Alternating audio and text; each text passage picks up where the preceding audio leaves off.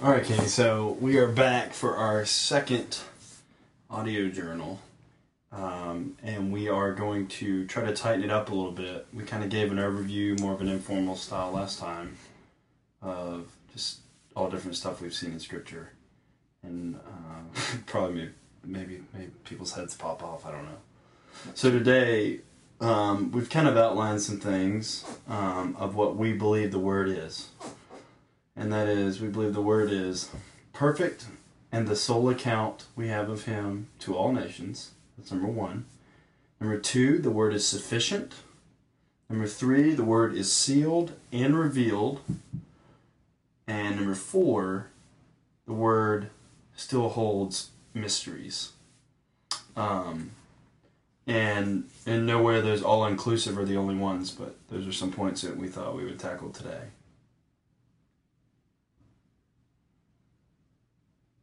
Yeah, you don't want to whisper yes. Okay, so the Word is perfect in the sole account we have of Him to all nations. First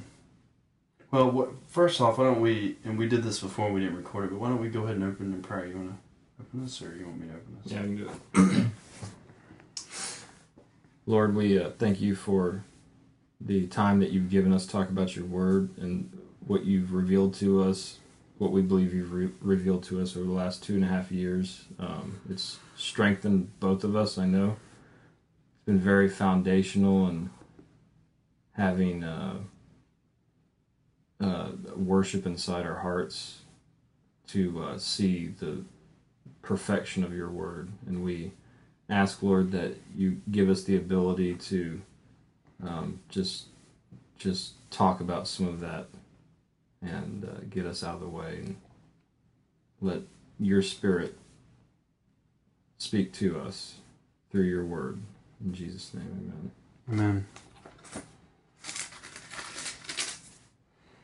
Okay, so the Word is perfect, and it's the sole account that we have of God, and it's to all nations, we being everyone that He has created. I think that's a big point of that, is the fact that we really don't know anything about Jesus outside of the Gospels and outside of the Scriptures we have in our hands. Well, yeah, and you mean too, like, outside of the Gospels directly, but the entire Bible, and we'll have an example later, that tells us about Jesus.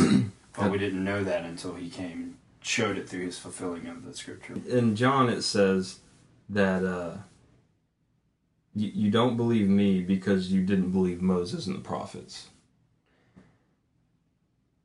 Which was telling us that because you were talking about the gospel being the whole, all of the Scripture. Which right. I thought it was good. Oh, I got you. Okay. A good way to transition that. But no, exactly.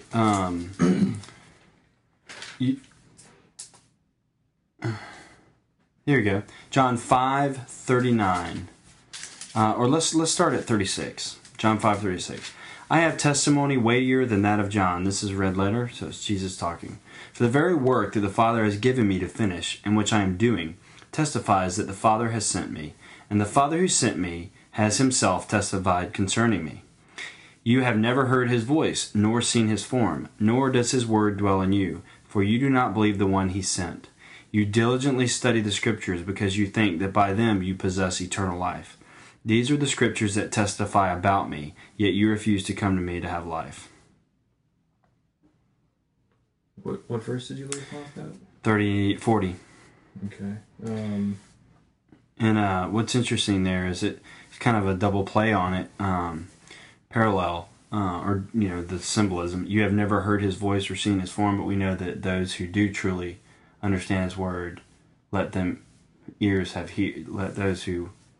Right, unless Christ opens their ears. Yeah, so it's like another subtlety there. Like he hasn't heard his voice, or the word doesn't dwell in them, which is almost like the sowing of the word inside too.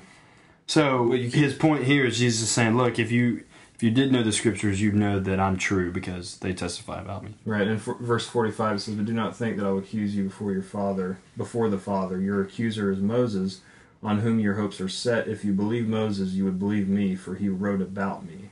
But since you do not believe what he wrote, how are you going to believe what I say? So that just ties into the fact that this is the account that God has provided of the coming of Christ, of his glory, his creation. And if you don't, at the time, they didn't truly believe, they weren't going to it in faith. They were studying in vain. They were studying it, which tells us also that they have a written account that Christ is calling, you can believe this and you would know who I am. So this isn't tainted, and it is for his glory, because those that did believe it received Christ. Right, and the scriptures have been protected to be true, accurate. Yet they can study them, like, and actually read it, but still not get it. Right. And others could read it and totally understand. You can conquer it. I mean, you can study it your whole life, and if it's not, just like you said. He says they think they study it diligent. You study diligently, yet it's in vain. So it's not even like they're. What's interesting, so there are obviously a ton of examples where he says Moses wrote about me, but just thinking of a couple of them, right? So I just first go to the garden when Jesus is when it gives a prophecy about Jesus.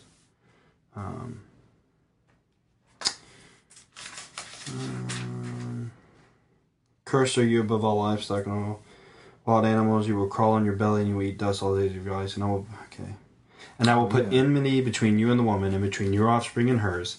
He will crush your head, and you will strike his heel. Which is absolutely Christ, right. Crushing the head of Satan. That's used later too, right? That's by the way, chapter 3. Starting in verse 14, and that's after Adam and Eve eat from the garden. And then another example would be when Abraham takes his son Isaac to be sacrificed on the mountain. There's a ram that's caught in the thorns, and that's what ends up getting sacrificed. And it's most people will recognize the parallel piece there and say, well, look, this story is similar. But what seems to me to get dropped off is the fact that it was done to simply and powerfully point to the fact that this is what God was going to do. And as you know, I think we see that even before then, by God sending us to death. Like, all right, so if you keep reading, God says to Adam, because you listened to your wife and ate from the tree about which I commanded you, you must not eat of it. Cursed is the ground because of you. Through painful toil you will eat of it all the days of your life. It will produce thorns and thistles for you. Well, it produces thorns for Christ as well. And you will eat the plants of the field. By the sweat of your brow you eat food until you return to the ground, since from it you were taken. From dust you are, to dust you return. So he gives death so that Christ could come and die for our sins. And he removes them from the garden so that they can't eat from the tree of life and live in their sin forever. And the reason I think there's a key to that is Peter talks that the one that's cursed is hung on a tree.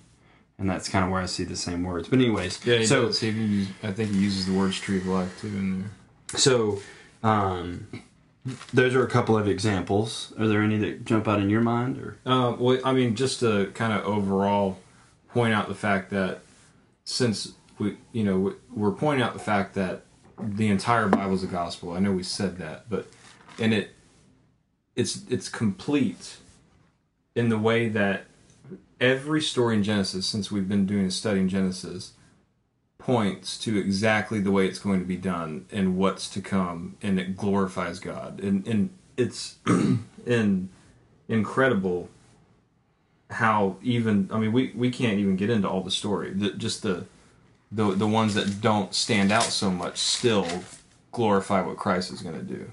So it's teaching us the whole time, from Genesis to the time of Christ, exactly who Christ is and what he's going to do in his glory.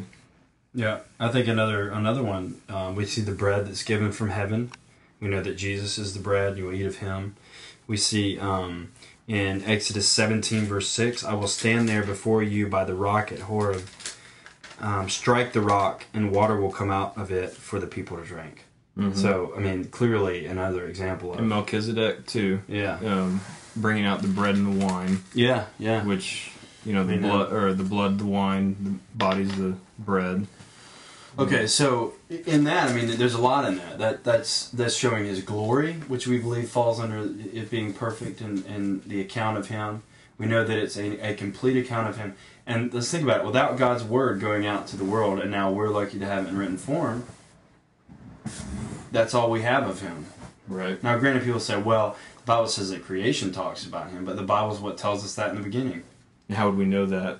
Yeah. Because then there would be scientists that are still in existence that don't see it, and they say that science points to the fact that we all came from one little organism. Right. What do we know about creation without Genesis? And it is what we know. Right. Okay, so by Jesus referencing it, or by it being about Jesus, we also know that God tells us in his word that it's protected, and it remains perfect, being protected. So that's and it served a very important role as a testimony to all those that Christ was going to come the first time, and as the witness, and it still is doing the same thing as it did at the time of Christ and before Christ. And his words and saying, "If you believe Moses, you'd believe me," still resonate. They still speak. And you know what's cool about that? Jesus says that, and I mentioned it last time, Abraham says it too, when he's talking to the rich man in heaven. Oh, yeah. They have Moses and the prophets. Even if they have them, they're not going to believe him, even if he raises someone from the dead. There's a couple of things there. We know that Abraham reckoned that God could raise his son from the dead. He says that in the account of taking Isaac to the mountain. But secondly, it's showing the righteousness that was credited to Abraham, because in Galatians, we're told that that the gospel was announced in advance to Abraham. Mm-hmm. So it was true then, before the creation of the world. It's true. God revealed it to Abraham, and he knew it. And then when the rich man goes to him, he gives the same response that Jesus gives. So it's you can see how perfect it is and how God protected those words so that we can read them now, and even before we get to that story about him, we know it's true. Right. It's really cool. And actually the wording of that in Galatians is in chapter 3 verse 6 says, "Consider Abraham, he believed God, and it was credited to him as righteousness. Understand then that those who believe are children of Abraham. The scripture foresaw that God would justify the Gentiles by faith and announce the gospel in advance to Abraham. All nations will be blessed through you. So those who have faith are blessed along with Abraham, the man of faith." So it's just, I like the way that the scripture foresaw that God would justify the Gentiles by faith. It's it's like the scripture is outside of time. It's just waiting to be, God decides what man will write it down and how that's carried along through history, but it's always there because it's his plan. It's more than words on paper, mm-hmm. Right? Okay, so there's a scripture that you pointed out we were talking about beforehand. It's Matthew 24:14. And this gospel, and this is read later, "And this gospel of the kingdom will be preached in the whole world as a testimony to all nations, and then the end will come." And that kind of ties into what we talked about last time with the languages too. The fact that this will strike the hearts of all men, whether they receive it or not, no matter what their language. And we just laid out what the gospel is. The gospel is more than just Jesus saves. It's God revealing himself through his word. And for his glory. For his glory, right. Did we get into where the languages came from? We talked about that last time, didn't we? Yeah. Okay. Yeah. The Babel and stuff. So, I mean, in this, I want to make sure we point out in that scripture is that this is very much a legal witness. This is a appointed time this is referring to. So when this takes place, and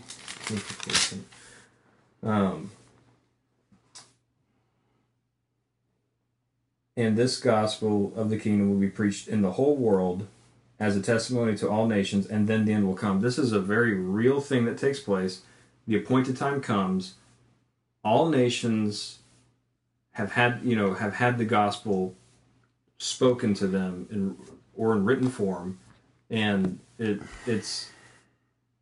Here's the thing: if we don't have the true words here because we don't have the original text, then how does this take place? And it also says that it's a testimony.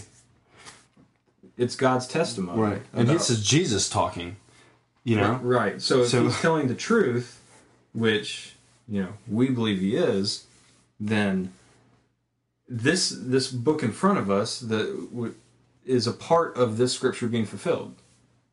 Yeah. This book in front of us, speaking to us is a part of all nations having the testimony coming to them. Right.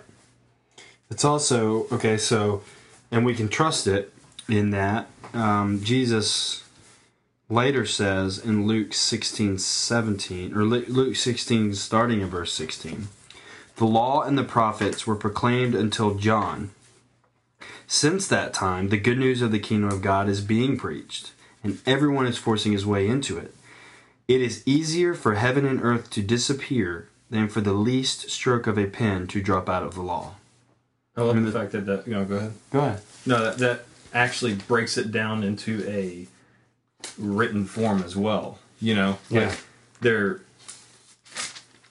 otherwise, in the law is Genesis, Exodus, Leviticus, Numbers, Deuteronomy. Well, but he also says until the time of John.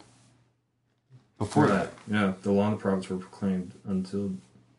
Right. So, it's saying the law and the prophets.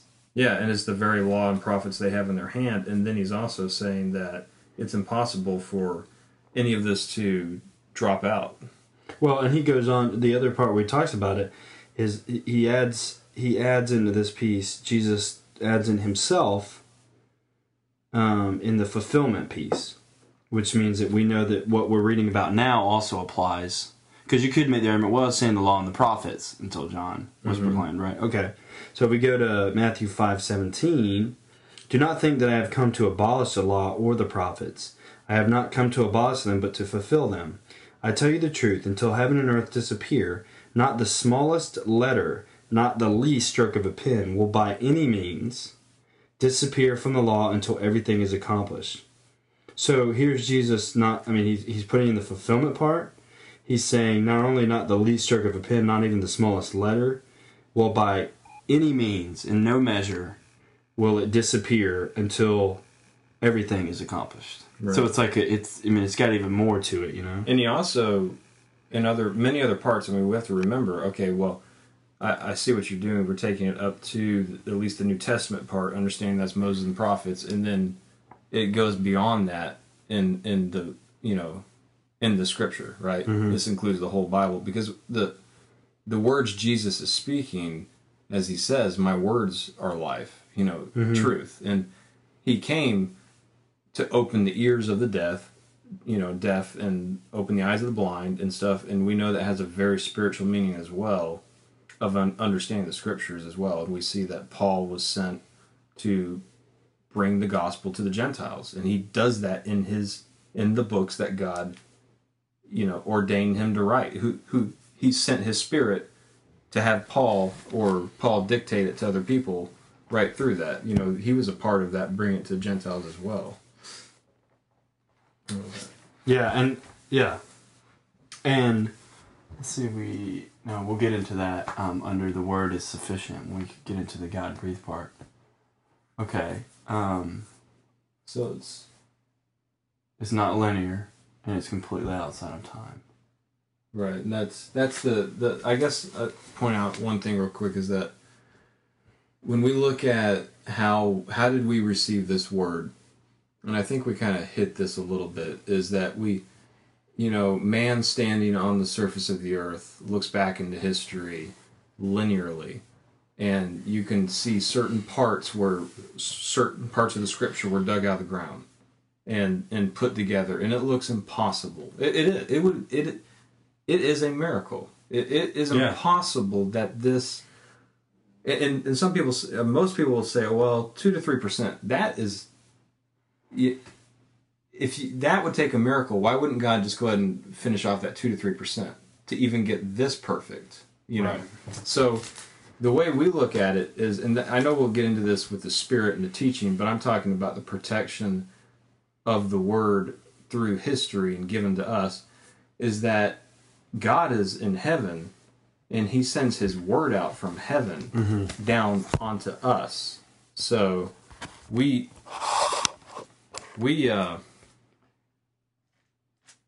have a very small perspective on the earth. Right. It's God's Word. It's in heaven with Him. It's not buried in the dirt. He doesn't realize, oh man, I thought that piece was going to be protected. Now it's gone. Now I don't remember what I wrote. We have a very small perspective on the earth. Right. It's God's Word. It's in heaven with Him. It's not buried in the dirt. He doesn't realize, oh man, I thought that piece was going to be protected. Now it's gone. Now I don't remember what I wrote on it. You know, He sends His Word out at the appointed time. Is I guess the point. It was a very beautiful thing that took place when this book was gathered together. You know, by men that were, I believe, carried along by God. You know, by the Spirit. This was put together by the Spirit. Yeah, Timothy talks about this in his book. He says also that it's not that I think it's 2 Timothy 2:9, but God's word is not chained. Paul writes further in that. He says, reflect on what I'm saying, for the Lord will give you insight into all of this. And I know we're going to get into that. Yeah, so that's a really good point. It's not like he's sitting there and, you know, oh, the guys have come together to decide what goes in the Bible and what doesn't. Crap. What am I going to do? Because we know, and we don't have it necessarily. We're going to be talking all around it. We don't have it on our outline of things discussed today, but His sovereignty is huge, and we could talk about that forever. I mean, it's like He knows everything about man before man was. I mean, He knew us before the creation of the world. Of course, He knows what's coming next. You know, right? It's like He holds. I mean, I think there's a scripture that says somewhere He could just withdraw His breath. Yeah, I think, and I mean that means He holds every molecule together. So what? I mean, people present it as such a barrier that we don't have the original text, but we also don't have the original prophet standing in front of us prophesying His very words. right. But we really do, because it was the Spirit's words in the first place. It wasn't even the words of the prophet. You know, and it's the Holy Spirit that is now teaching it. Well, which we'll get into later. Yeah. But it's it's like He created the heavens and the earth. He protected His word through the history. Well, I of mean, man that's what too. He's saying. Look, I created the heavens and the earth. They got to disappear Right. for my word, for the least bit of my word to fall out. That's a good point. The Spirit is saying, the Spirit is what's protecting that. And that's why I think in the very beginning, when we talked about last time, that it's hovering over the waters. Look, I'm here, I'm going to be here, and You're right. you know, I mean, I'd say for the heaven and earth to disappear would be monumental. Man can't do that. With all the nuclear weapons we have, and if the Cold War, if Russia fired everything and we fired everything, we still could not cause the earth to disappear. Much less even know where the heavens Right. are. Right. In that way. So Okay. that's kind of a summary of what we think about, you know, first of all, why God protected His word as a testimony and witness, and, you know, how? Well, He's sovereign. So. Okay, so our next point, number 2 that we said, is the word is sufficient. Meaning that it is all we need to know about God, right? Right. And that is sufficient because it comes from Him, right? Right. So, I mean, 2 Timothy says, This is chapter 3, starting in verse 14. But as for you, continue in what you have learned and have become convinced of, because you know those from whom you learned it, and how from infancy you have known the Holy Scriptures, which are able to make you wise for salvation through faith in Christ Jesus. All Scripture is God-breathed and is useful for teaching, rebuking, correcting, and training in righteousness, so that the man of God may be thoroughly equipped for every good work. In the presence of God and of Christ Jesus, who will judge the living and the dead, and in the view of his appearing, and in his kingdom, I give you this charge. Preach the word. Be prepared in season and out of season. Correct, rebuke, and encourage with great patience and careful instruction. That's a really deep couple of verses there. Yeah. But, there, I think, just on the surface, key is that all Scripture is God-breathed. It all comes from God. Right. So it's not from man. It was just given to man as a gift. And it is basically, it's the sword, too. We know the verses that talk about the Word of God as the sword of the Spirit, which in this verse it talks about is useful for teaching, rebuking, correcting, training in righteousness, so that the man of God may be thoroughly equipped for every good work. This is a lot of power in the Scripture, which is given to us for these things. So what's interesting is it mentions salvation in there, right? Mm-hmm. Through Christ Jesus, faith in Christ Jesus, so what we know through the Word. So you go to John 17, this is Jesus talking, and I'm going to start in verse 1. And this is Jesus talking to God. After Jesus said this, he looked toward heaven and prayed, Father, the time has come. Glorify your Son, that your Son may glorify you. For you granted him authority over all people, that he might give eternal life to all those you have given him. So what's eternal life? Well, he's going to tell us.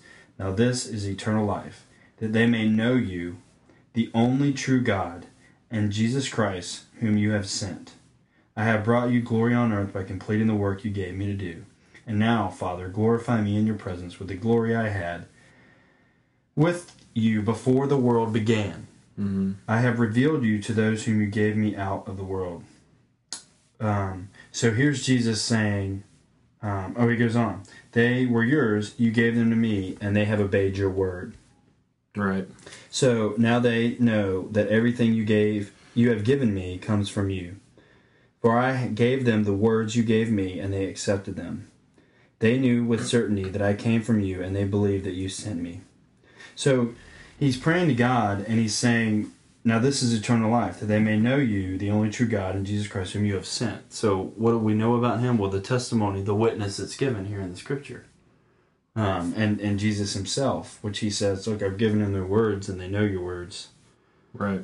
So that's part of that being God-breathed piece, I think. And then he also, obviously these words still apply to today, and that is to know God, to know who Christ is, and the same way he revealed himself to Samuel back in the book of Samuel is the same way he reveals himself through his word, it said. Because it said Samuel, he had not revealed himself through his word.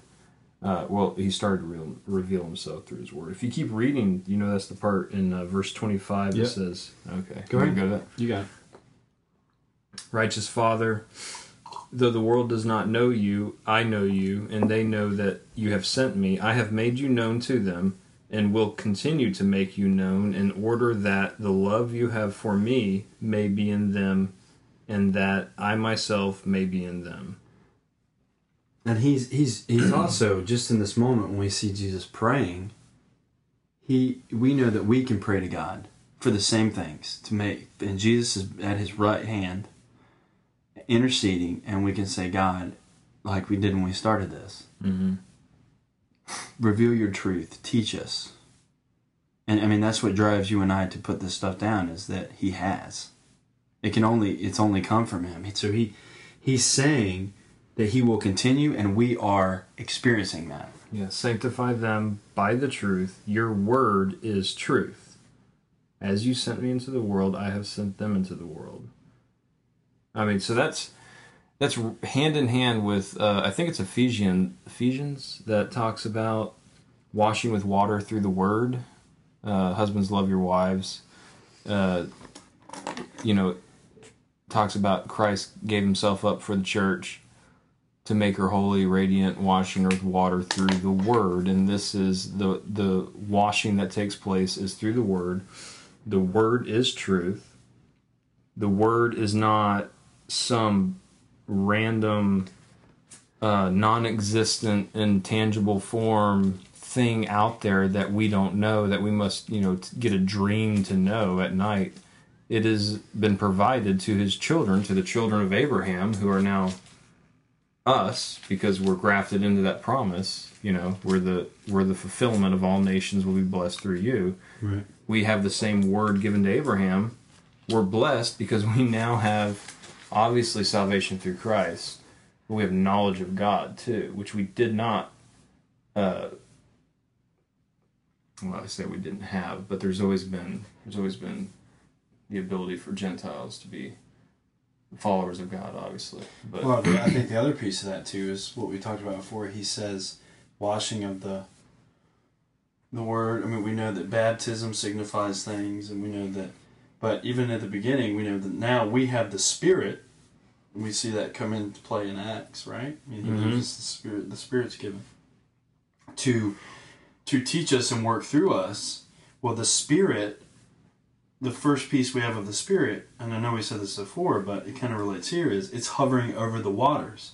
Well, all of those waters, and we know, I think it's in Job or somewhere where it actually, the Bible points out how it knows how rain is made, right? The cycle of convection. I don't know if it's Isaiah or Job. Oh, okay. So all of those waters, so at some point those same waters that we on earth are washing in are the same waters that the Spirit hovered over, because he created us to show that. Right. And that's the power of his word, right? Which we know that, I mean, we talk about a lot, I don't know if this is on subject or not, but sufficient, God breathed. I don't know if we hit that part or not. Did we talk about it? Okay. It's sufficient because you could think that this scripture was written down in a way to teach us about, like, it's not like God sitting there looking at nature saying, you know what, that's kind of like the way I did the Spirit. So living water, not dirt. Dirt doesn't represent the Spirit. Living water represents Spirit. But it's not that way. It's the Spirit was first. And then living water was created to teach us about the Spirit. So sufficient is in the way of, it's perfect because all things were, and the way I look at it is they were created to teach us about God, just like, and they're recorded in the Scripture. I don't know if that makes any sense. No, it does, and that's also where it talks about how it relates to creation being a witness to him. And I think, I know that in a later audio journal that we'll do, we're going to tackle some of that, and the fact that God created things, and when he references creation, it's not, like you're saying, it's not because creation fits what he happens to have, it's because he designed it first to bear witness to what he's now revealing to us. Right. And now telling us, right? Mm-hmm. Like, he didn't create light, he doesn't say he's the light of the world because of the nature of light. He created light the way it is because Jesus was going to be the light, and because God is the light. The rainbow comes as a promise, but it's also what we're going to see in the amazing rays of light when we're in his presence. Right. So it's not, oh, yeah, now we've got the rainbow. No, this is a part of his nature. I mean, it's like, I think Matt Chandler, one of our favorite pastors, was saying, it's like, the angels are sitting around, and he's like, I'm going to make planets. And they're like, what are planets? And he's like, there's a planets, because they didn't know. So he made everything from the beginning, and we've already referenced verses where he says, before the creation. So if he already knew the nature of things before he's created them, then of course he created them for that very thing. Which again, like the whole scripture's pointing out, it points to his glory. Like, that just makes you want to, worship him more, knowing that he was still willing to do something like that in order to show us. Right. things about him. That make any, I didn't mean to cut you off. No, that was... So there's that was verse what I in was trying- Peter that you had shared with me. 1 Peter 4. Yeah, about... This is in line with the fact that the Scripture is God-breathed. What was it? 4:7. The end of all things is near. Therefore, be clear-minded and self-controlled so you can pray. Above all, love each other deeply because love covers over a multitude of sins. Offer hospitality to one another without grumbling. Each one should use whatever gift he has received to serve others faithfully, administering God's grace in various forms. If anyone speaks, he should do it as one speaking the very words of God. If anyone serves, he should do it with the strength God has provides, so that in all things God may be praised through Jesus Christ. To him the glory and the power forever and ever. Amen. Just the part that if anyone speaks, he should do it as one speaking the very words of God. It goes hand in hand with the scripture we just read about that all scripture is God-breathed and useful for teaching, rebuking, training, so that the man of God will be totally equipped. I don't remember the exact words, but it's telling us that we have this in our hands to do these things, and this is not something that we need to go to some. Well, I mean, we'll get into that, but we don't need it taught to us necessarily. It is there for us to find the strength in it, and when we speak about God, we should do it using the Holy Scriptures, lest we get off, Right. or stumble into error, Yeah, and that's a good point. And he and you know what else? He goes on further, Peter, towards the end of that chapter in verse 16. We did not follow cleverly invented stories when we told you about the power and coming of our Lord Jesus Christ, but we were eyewitnesses of his majesty. For he received honor and glory from God the Father when the voice came to him from the majestic glory, saying, "This is my Son, whom I love, with him I am well pleased." We ourselves heard this voice that came from heaven when we were with him on the sacred mountain. And we have the word of the prophets made more certain, and we're going to talk about that later when we talk about the revealing part. And you will do well to pay attention to it as to a light shining in a dark place until the day dawns and the morning star rises in your hearts, which there's some of that symbolism there in nature, which we just were talking about. Above all, you must understand that no prophecy of Scripture, so no true prophecy, right, came about by the prophet's own interpretation. For prophecy never had its origin in the will of man, but men spoke from God as they were carried along by the Holy Spirit. So even the men, he's saying here, it's huge. Even the men that were prophets, the Holy Spirit was still guiding their speech. So yeah, we now have the Holy Spirit through Christ's redemption, right? His redeeming of us. Right. But I read that as like, well, Abraham, the Holy Spirit was guiding Abraham. Right. That's exactly right, because he was also, like somebody say, well, Abraham, was he a prophet? Well, yeah, Scripture calls him a prophet. God calls him a prophet in the dream to Abimelech. And I mean, it's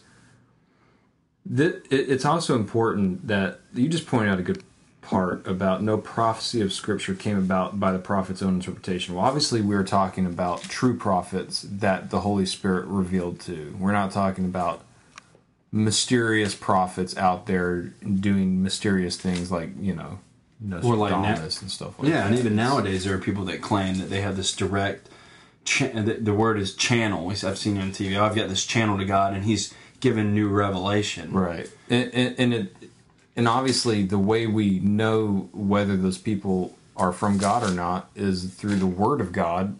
Mm-hmm. When you put this into you, and I know we'll get into this, but since we're saying this, just like the Scripture said, it's useful for training, rebuking, these things. It's useful for it because once you search it in the Spirit, God is willing to give the Spirit to teach it to you, it will protect you from following somebody like that. And it's important to note that we have Genesis to Revelation, and that's it in front of us. Yeah. That's what we believe. This is the 66 books right here, and that yes, there are other things out there, but they are not God breathed, and plain flat out that's it.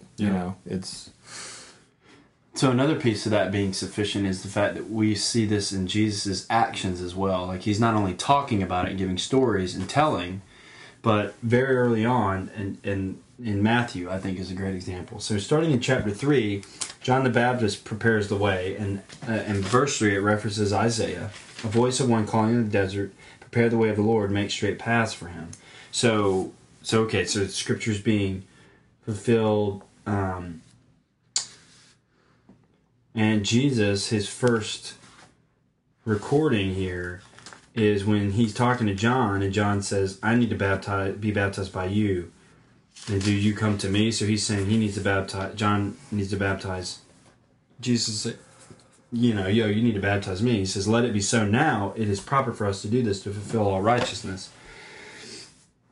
And that's where we had this reference just from what we just read. This is my son, whom I love and whom I'm well pleased. Right. Next is the temptation of Jesus, where in that, not only Jesus demonstrates the sufficiency and power of the Scripture, but Satan knows that he's got to use the Scripture. If he thinks that's probably his only shot. And I think, and some people may disagree with this, but just to throw it in there, I think that even in this we can see that Satan has not been revealed truths in Scriptures, because his first thing he says is, this is Satan here. The tempter came to him and said, if you are the Son of God, so he's talking to Jesus, tell these stones to become bread. Well, he's talking to the stone. Mm-hmm. He's talking to the bread. Right. He doesn't get it. Right? Like I know he gets that Jesus can do that, but it's kind of a weird, play on what's going on there. It's clear that Jesus talks about the mysteries, are hidden, the treasure and stuff. So I would agree with what you're saying. So everything Jesus says here, when Satan supposedly tempts him, I don't think he was tempted one bit. But Jesus says, he responds with Scripture. It is written, man does not live on bread alone, but on every word that comes from the mouth of God. Mm-hmm. Right? The true bread. And then Satan throws more Scripture at him, and then Jesus answers again. It is also written.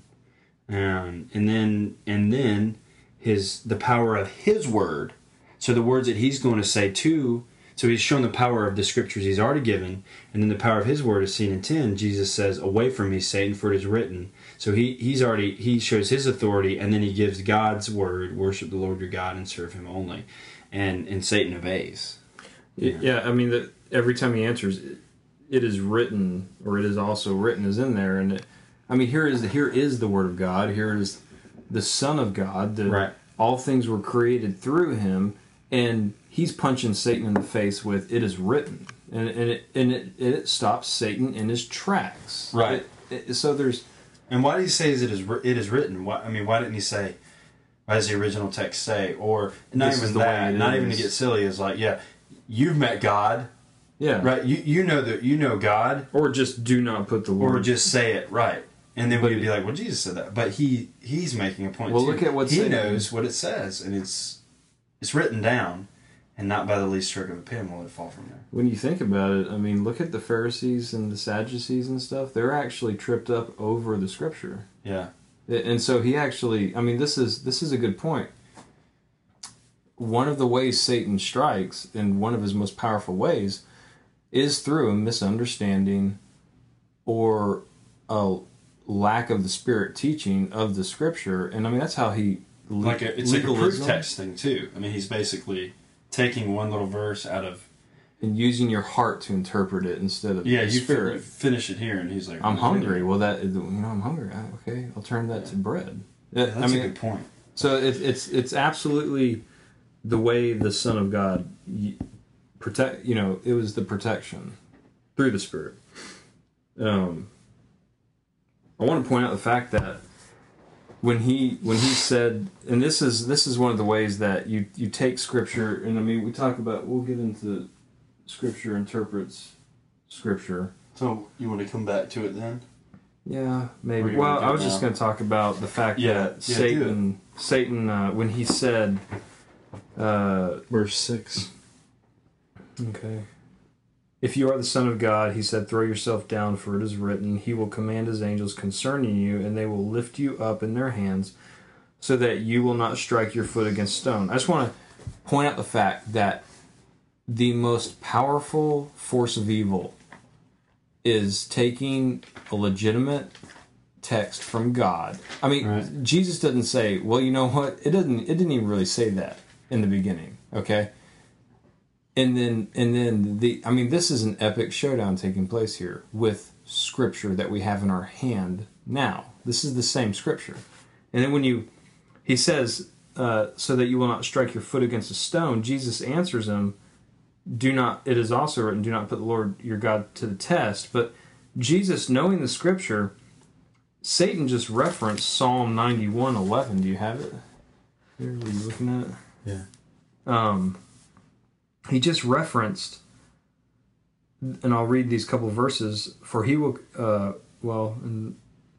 starting in 9, if you make the Most High your dwelling, even the Lord, who is my refuge, then no harm will befall you, no disaster will come near your tent, for he will command his angels concerning you to guard you in all your ways.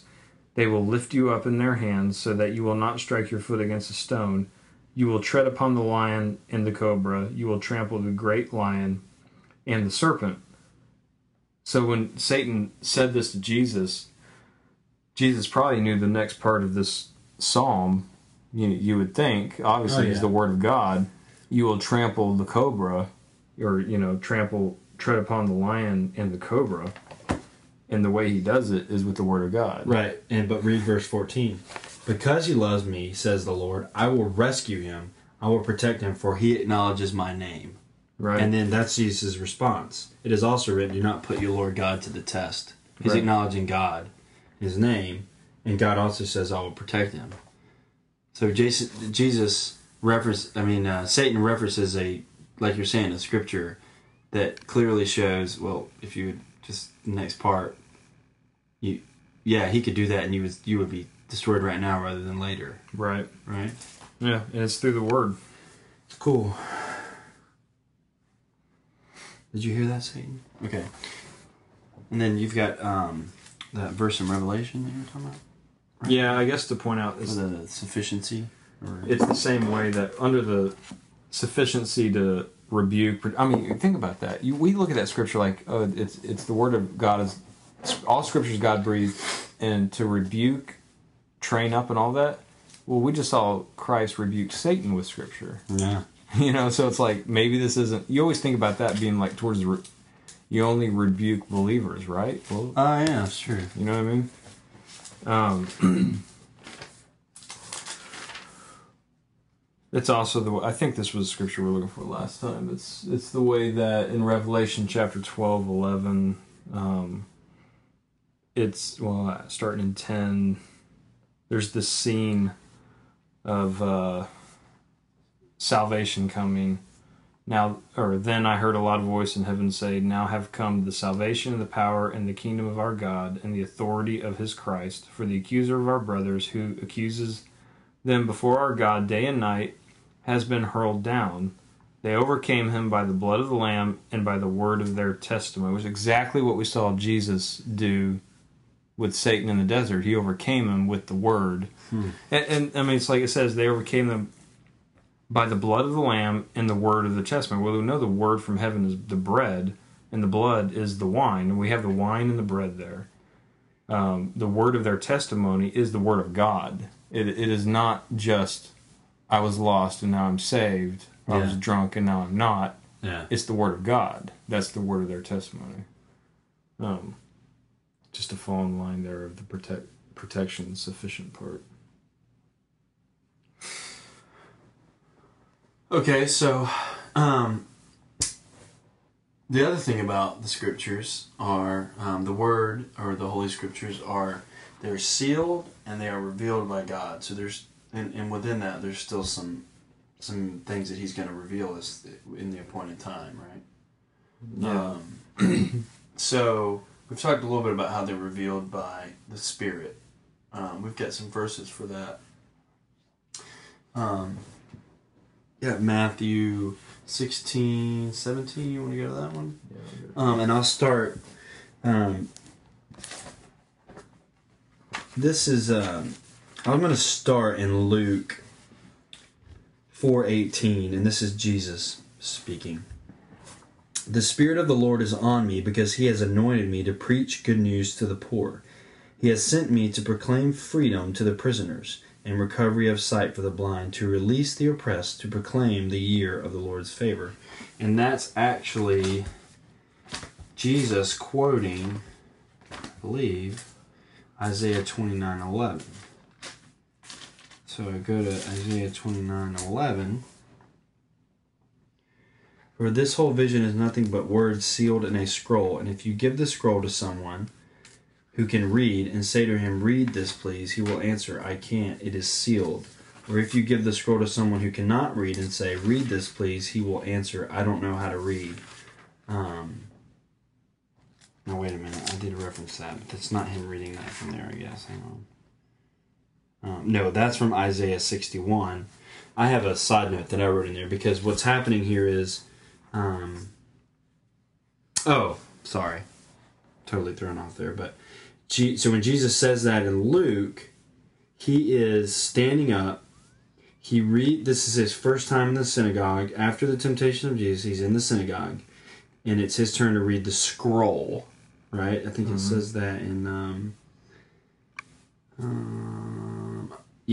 17. The scroll of the prophet Isaiah was handed to him. Unrolling it, he found a place where it is written. So he reads that, and then verse 20 says, Then he rolled up the scroll, gave it back to the attendant, and sat down.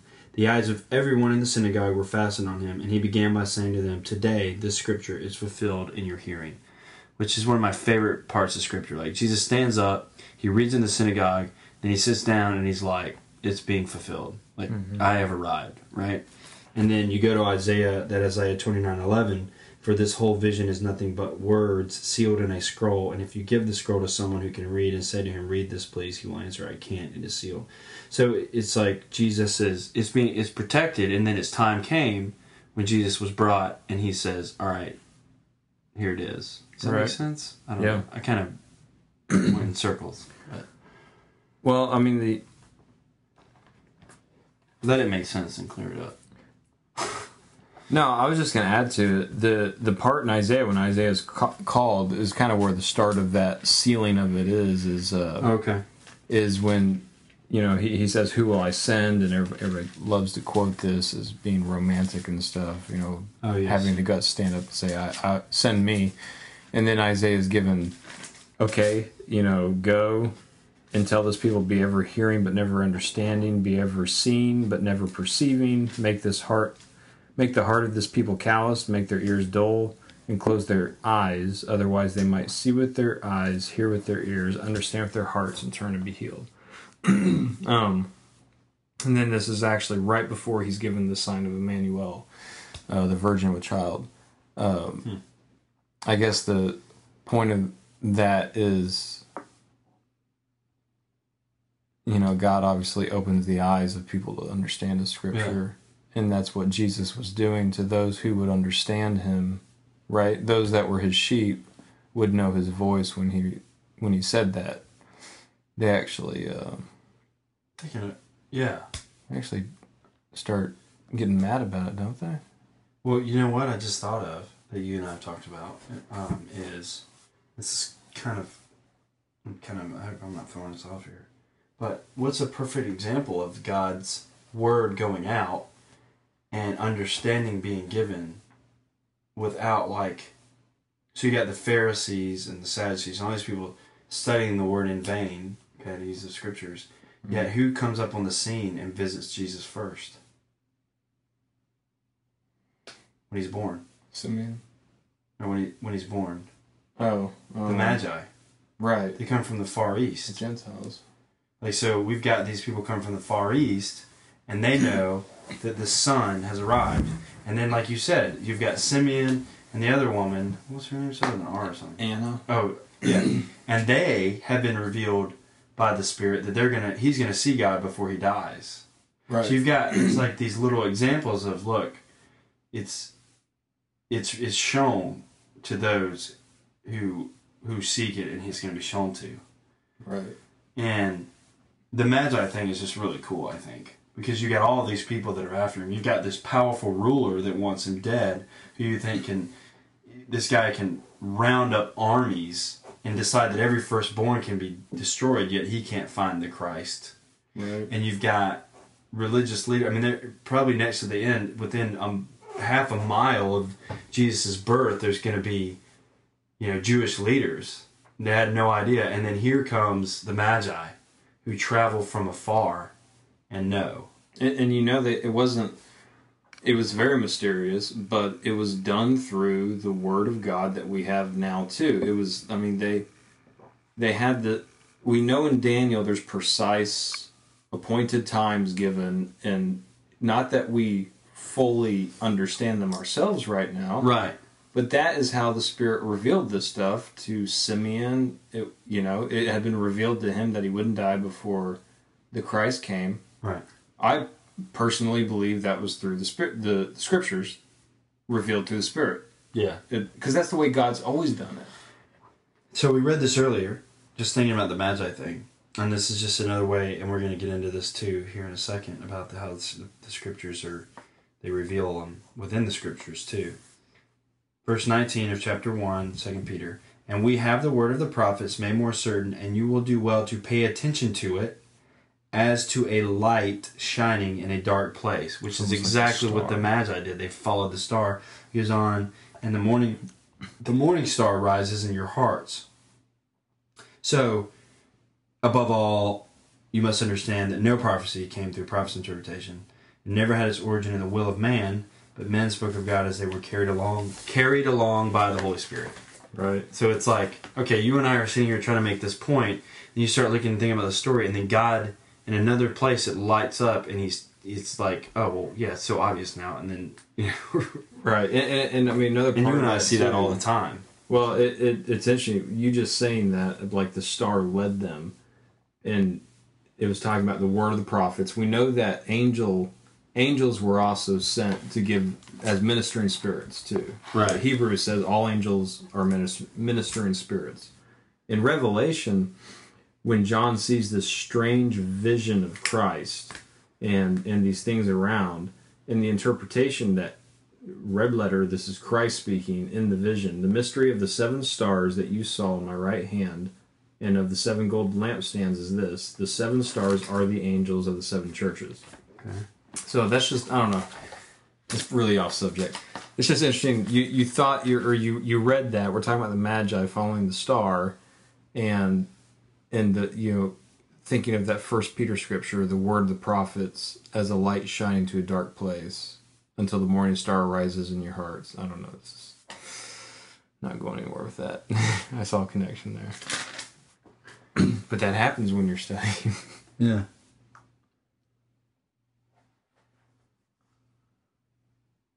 It's through his Spirit that we learn. It's the same Spirit that the Magi had things revealed to them, I guess is one of the main points of that. And the fact that Christ opens the eyes and the ears to receive, period. You have to ask for it. It has to be given, Yeah.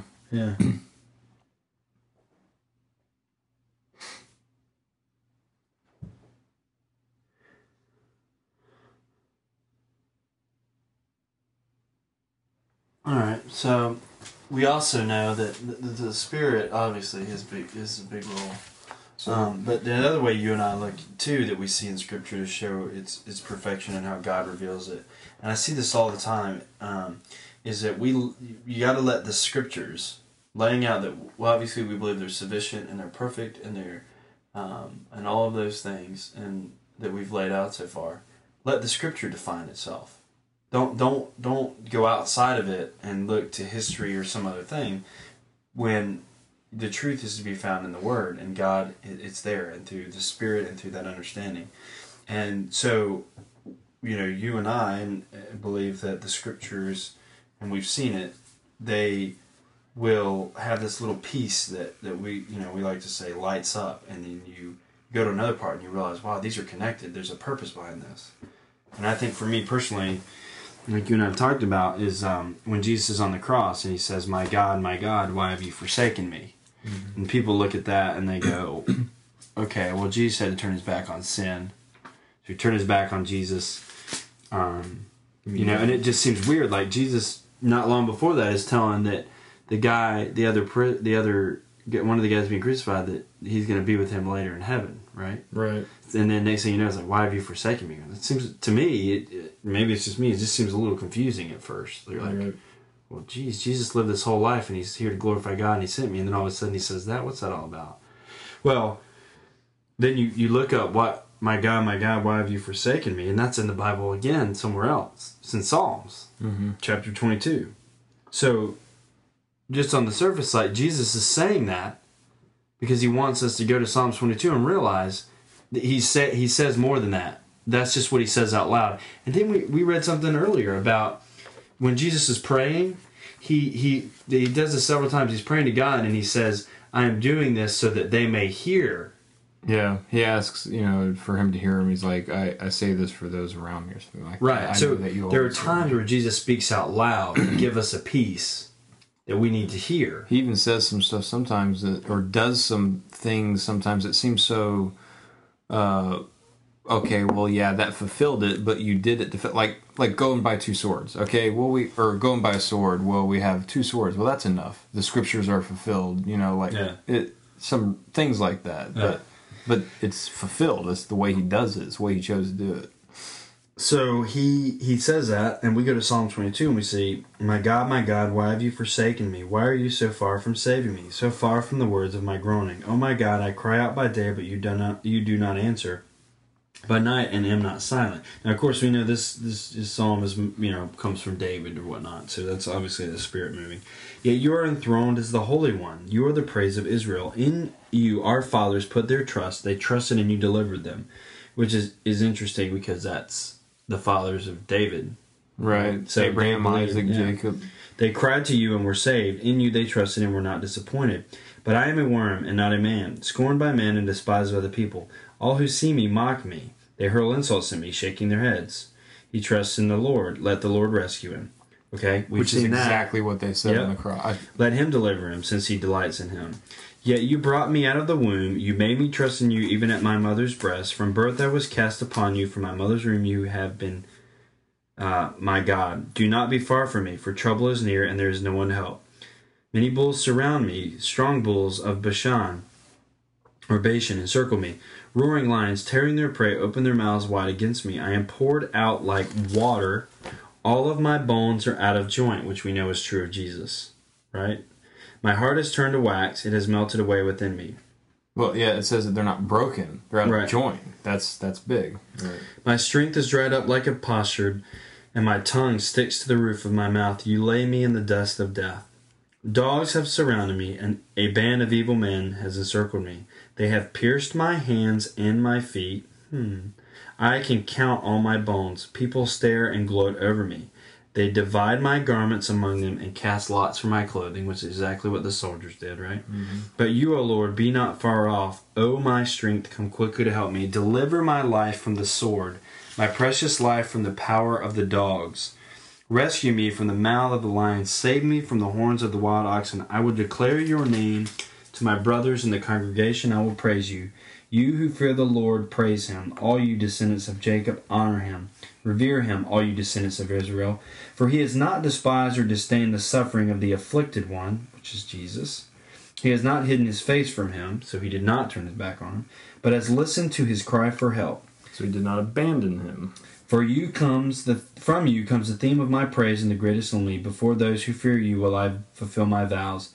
The poor will eat and be satisfied. They who seek the Lord will praise him. May your hearts live forever. Salvation. All the ends of the earth will remember and turn to the Lord, and all the families of the nations will bow down before him, for dominion belongs to the Lord, and he rules over the nations. All nations will be blessed, which is exactly what Abraham was told. All the rich of the earth will feast and worship. All who go down to the dust will kneel before him, those who cannot keep themselves alive. Posterity will serve him. Future generations will be told about the Lord. They will proclaim his righteousness to a people yet unborn, for he has done it. That's us. Right. We were the His people righteousness is unborn. proclaimed. We were unborn, and he's done it. And When it says it here, it's as good as done. right. Right? That's the scripture. This is God speaking through David. And so when it says, for he has done it, like, yes, we know this. So this is what I believe. Jesus prayed to God. Yeah. We just heard the fierce words because he wanted us to know and go, and he would reveal that. But it's done. It was done when David read it. It was done before the creation of the world. So can you imagine, like, if you were actually seeing that and you hear him cry out and you understand what's going on and you knew the words to the psalm, you know that we know now this intimate picture of what he is thinking and saying to God, what is taking place here. We know exactly. We know what's going to take place. We know it's going to take place. Right. We know they're gonna taunt him with let God save him. He trusts in God. We know that. You pulled that up somewhere? Yeah, it's in Matthew 27, 43, it says he trusts in God. Let God rescue him now if he wants him, for he said, I am the Son of God. In the same way the robbers who were crucified with him also heaped insults on him. So wow. This is it's incredible. I mean, it really is incredible when you think about that this was here the whole time and telling us exactly. And this is just one chapter here. Right. I mean, one psalm, simple one example psalm. too. Right. But it seems it's huge, and I wonder if the word spread that he said that, or if there was a Jew nearby that was like, "Wow, wait, that's Psalm 22." Or that's right. Well, there's some somewhere where when somebody saw how he died, he said, "Surely this was the Son of God," or something. It always makes you. It almost makes you wonder if it was just simply because of the. I mean, what if somebody dies with integrity? Does that make you say, "Surely this was the Son of God"? I mean, there had to have been so much more going on in his heart with that. Right. Possibly, he was a Gentile who knew the Scripture, who knew God. I don't know. I think it was a Roman centurion.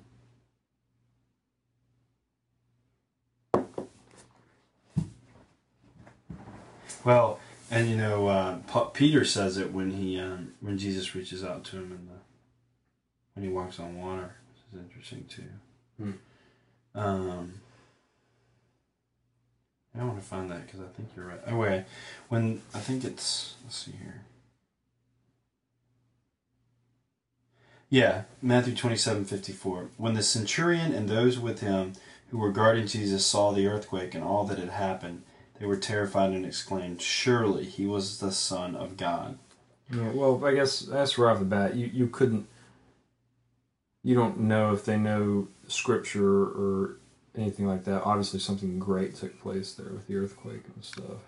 But I mean, I'm sure there were parts of it that God's proclaiming it throughout. So to realize it when it ended and then the world just seemed dark and different or whatever. I mean, that's if you're watching someone, they die and there's an earthquake, that's a pretty good sign too. Right. And what is that? That's nature. Yeah, that's the creation knowing that Jesus is, and it's also God ordaining it. Earth shaking at the feet of God too. I mean, it's cool. So what do you got there? So Scripture defining Scripture. I mean, there are just so many examples of that. So I guess what I was trying to say at the beginning before that too is I see it all the time where people sit down, and I'm not trying to attack them. It's just something that I used to do until God used you to show me some things. Is that we can sit there and go, man, I wonder what they meant here. Well, if we search that part, or we search that word, and we look at the context of it, then and pray that God will reveal it, He'll start to show things in Scripture and like, wow, that's what He means. Sometimes it's as simple as searching the very word. Yeah, I mean, you're like, okay, there's another example I just had a couple weeks ago at the men's study up in D.C., and we're studying John, and it says the works of God. Mm-hmm. I'm like, well, what do you mean by works of God? I type in works of God, and it's in 2 places. And in one of them, it's Jesus going, and by the works of God, I mean, and he defines it. So we were going to sit there and everyone was going to speculate, well, the works of God, well, they're probably this part. Well, wait a minute, dude. If we go back to chapter 5, it says the work, Jesus himself tells us what the works of God are. And in the Old Testament, we have the works of God, and they correlate. Right. And there's no question. I don't need a commentary. I don't need some historical thing. Well, back then when they said works, it meant, no, I didn't need any of that. The Bible told me. Because the Spirit revealed it. Because, I saw it. And that doesn't mean every time he's going to give it that quickly. Right. But that there alone is enough for me to know he will if that's what he desires. Right. Because there are still some mysteries. And I mean, the whole thing is there. It's like we talked about. This is a relationship, and so we call it mystery because it's released. It is very mystery. All of us. It is a complete mystery, especially to those who will never see it. It becomes more of a relationship to those who, God shines that light. Yeah. And it is all God. It has nothing to do with us. But obviously, if you don't look for it, I mean, it talks about searching as for treasure, seeking it, and He'll give it to you. And it can be as simple as searching a word or a phrase like you're talking about. It is an understanding that the reason why He uses the vineyard in the parables and the Gospels, He uses the vineyard because He already used the vineyard in a parable in Isaiah. And it's the same parable. And the seed, understanding that He created the seed the way He did to teach about what He was doing here in this creation with man and the Word, is that you can look at seed all the way. In Galatians ties the seed of Abraham. It's just like it is perfect. And people say all parables break down after a certain whatever, but these parables don't. You have to understand that, okay, well, I mean, the church obviously accepts a lot of them. The bride of Christ, we've all heard that. That's the church. The capstone, I mean, I think most people have heard that. At least Jesus Christ is the rock. We've heard that. But then we don't understand that this ties into Moses striking the rock, right? With the staff and the water gushing from it. Right. And, I mean, it's Scripture defines Scripture because His plan is orchestrated by Him from the beginning. Right. Right? I mean, does that make sense? Yeah. So we got, what is this, let me see here.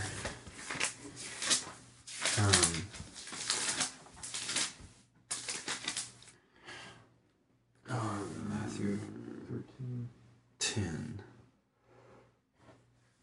Oh, okay, so you mentioned the parables.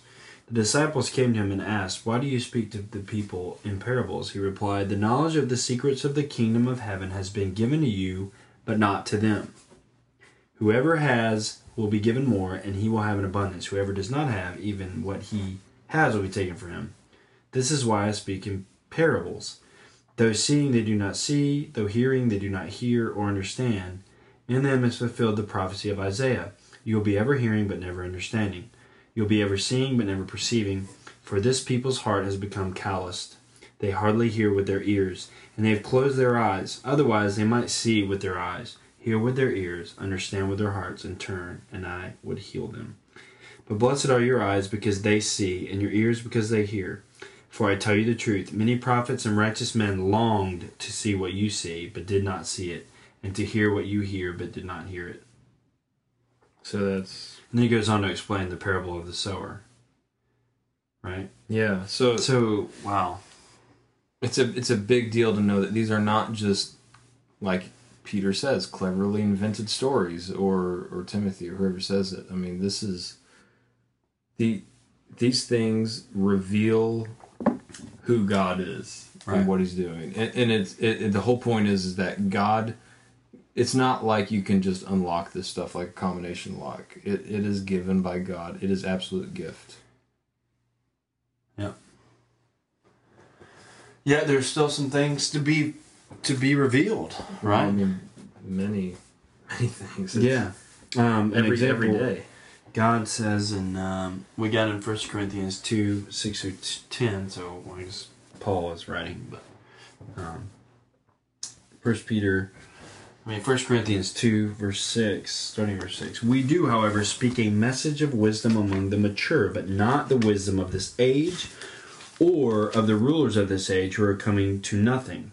No, we speak of God's secret wisdom. So that's kind of an example there, too, of the outside of time thing. It's not about the age or the moment you're in. It's That's a good point. Yeah. So, no, we speak of God's secret wisdom, and wisdom that has been hidden and that God destined for our glory before time began. None of the rulers of this age understood it, for if they had, they would not have crucified the Lord of glory. And this is again, however, as it is written, no eye has seen, nor ear has heard, no mind has conceived what God has prepared for those who love him. Which is Isaiah 64. But God has revealed it to us by his Spirit. The Spirit teaches all things, even the deep things of God. For who among men knows the thought of a man except the man's spirit within him? In the same way, no one knows the thoughts of God except the Spirit of God. We have not received the spirit of the world, but the Spirit who is from God, that we may understand what God has freely given us. This is what we speak, not in words taught us by human wisdom, but in words taught by the Spirit, expressing spiritual truths in spiritual words. The man without the Spirit does not accept the things that come from the Spirit of God, for they are foolishness to him, and he cannot understand them. Which reminds me of being in a religious class in college. It was void of the Spirit, void of faith, and it was like, it just seemed silly, but anyways. Right. I digress. And he cannot understand them because they are spiritually discerned. The spiritual man makes judgments about all things, but he himself is not subject to any man's judgment. For who has known the mind of the Lord that he may instruct him? But we have the mind of Christ. I mean, that section there is like crazy. Awesome. It makes it clear that you can't understand this without the mind of Christ. It's actually very dangerous. Yeah, it is. But our point there too, I mean, there's some things in there that we've kind of laid out before, that it's also referencing, the eyes and the seeing and all of that coming from God. But I mean, initially our point to bring this up is that it talks about the secret wisdom of God that's been hidden and destined before time even began. Right. So there's still some mystery to it. It is very mysterious. And I know you have an example, I think, in Daniel. Yeah, Daniel. When at the end of Daniel, the angel is What verses? 12, verse 9. Well, the man clothed in linen above the river says, he replied, well, Daniel asks, I heard, but I did not understand, so I asked my Lord, what will the outcome of this be? He replied, go your way, Daniel, because the words are closed up and sealed until the time of the end. Many will be purified, made spotless, and refined, but the wicked will continue to be wicked. None of the wicked will understand, but those who are wise will understand. So basically, another example of a book in the Word of God that is locked up until an appointed time of the end, which I believe we're very close to. And it is also saying that the wicked, which we know you're not wicked because you're clothed in Christ, the wicked will not understand because they will not be taught by God, because their ears will not be hearing, they will not be able to hear, they will not be able to see, because Christ hasn't opened their ears or their eyes. But all the wise will understand. Those who are wise will understand, which we know that Christ is, God gives wisdom. He gives wisdom. So, right. Just another example of the fact that the Scripture is very much not conquered. It is revealed. It is given, and so I guess one of the reasons why we make that point is that when you look at it, you don't want to look at this book like, well, men have been studying this for thousands of years, and why I'm not going to learn anything new. That's not the way it works. It's not about your wisdom. It's about the Spirit relationship teaching you through the Word and creating that worship, right? Right. Timothy goes, you see a lot of this in Timothy, where he says the Lord will give you insight into all of this. Reflect on what I'm saying, the Lord will give you insight. That's chapter 2, verse 7. God will grant them repentance, leading them to the knowledge of the truth. That's 2 verse 25. So God grants it. In chapter 3 and verse 15, he says, the scriptures which are able to make you wise unto salvation. Oh, so that's a good one. Where's that at? And then that's 2 Timothy 3:15. 1 John 2:26 talks about how it says, you do not need anyone to teach you for... let me get to that one. So, yeah, I'm sorry, I didn't mean to interrupt you. No, you're not. You're adding to I'm it. just saying, yeah. You can't add to it. I was going to ask you where that one was. You don't need anybody to teach you. What verse you went to? That one that you just talked about. It's 1 John 2:26, which is that's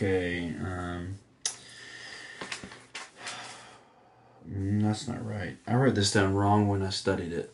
I remember doing this, and I'm referencing. There is no such thing. Oh, that's maybe it's okay. changed. No, it's 2:26. Okay. I am writing these things to you about those who are trying to lead you astray. As for you, the anointing you received from him remains in you, and you do not need anyone to teach you. But as his anointing teaches you about all things, and as that anointing is real, not counterfeit, just as it is taught you, remain in him. Which we also want to make clear that we know that Jesus talks about appointing some to be teachers, some to be prophets.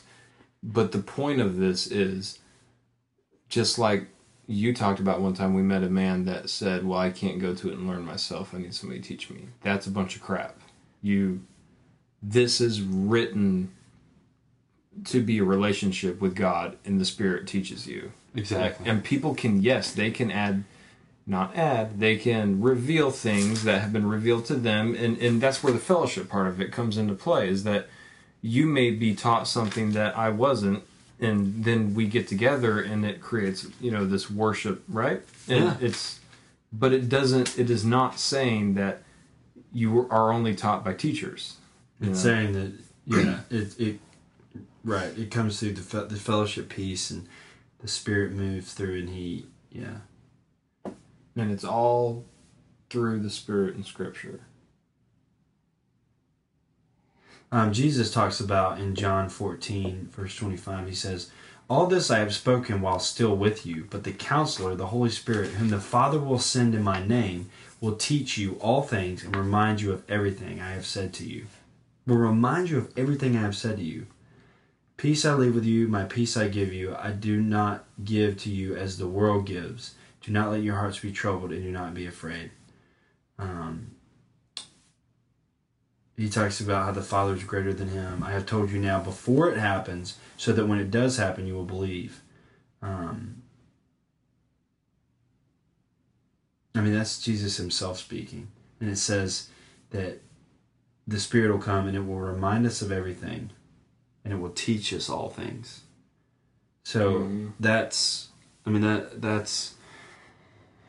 Jesus is, and I think what people need to realize is Jesus is talking to us. He's saying that knowing that you and I are going to sit in this moment and we're going to read it. And there are going to be moments down the road where we're sitting and we're going to read it. And his testimony and his witness through his word is ministering to our hearts to show us this is true. It's true then. It was true before the world was created, and it's true now. Right. And it's amazing. That's awesome. Cool. Well, so tonight, just a kind of a summary, or we just wanted to lay out a few bullet points and give a few examples in them. We could have gone on forever. Yeah, it really is kind of overwhelming when you. When I say overwhelming, we, like you said, there is much more to this, but we can't keep going on forever. Which is even further proof that it's of God and not of us. Yeah, we can't. Yeah. As much as we want to search for this, we're given, every time we look at it, we're given more and more pieces to it. Yeah. Because it's endless. It is. It's who can know the mind of God?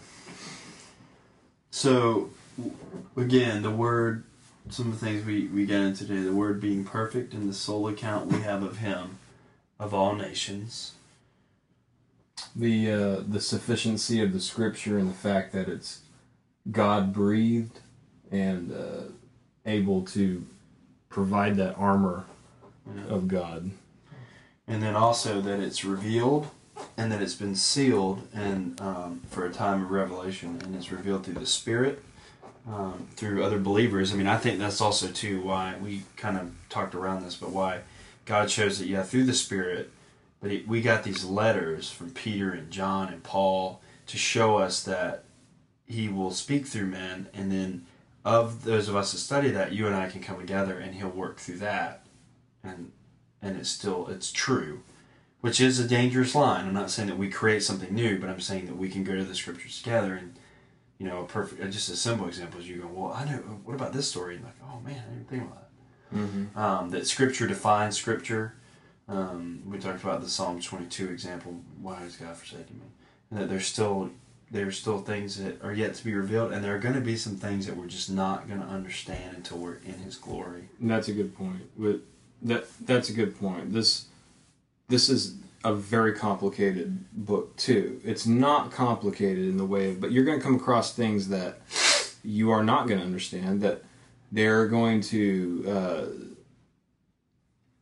make you think very hard. They'll be challenging. And I mean, there's times you'll read something and be like, why is that in there? Why is that in there? That makes me question things. But the point is that do not let what you don't understand shake what you do understand. Right. And that is the sovereignty of God and Him Faith. giving this to us. And like you said the last time, I think, when you come across hard things, understand that answers are given in time. That don't expect to... I mean, here's the thing. We expect to know everything immediately. We're very impatient with that. It's like, if we don't understand it, something's wrong Google with it. Right, Google it, yeah. The point about this is a very complicated battle taking place over history. Do not expect to understand everything. Do not write off what you have been revealed by what is to come in time. That's the same way as and that also don't stop seeking it, and if we didn't believe in the sovereignty of God, then why would we pray? The other thing about it is that, to use a childlike example, and since I'm expecting a child soon, and I've seen you with your kids, is that you don't let one moment where your child does something that totally throws you off, and that you're like, they know better than this. And in that moment, you don't go and totally say, well, that child is completely evil and doesn't love me. So you don't understand why they do something, yet you don't let that define what you already know is true about that child. Right?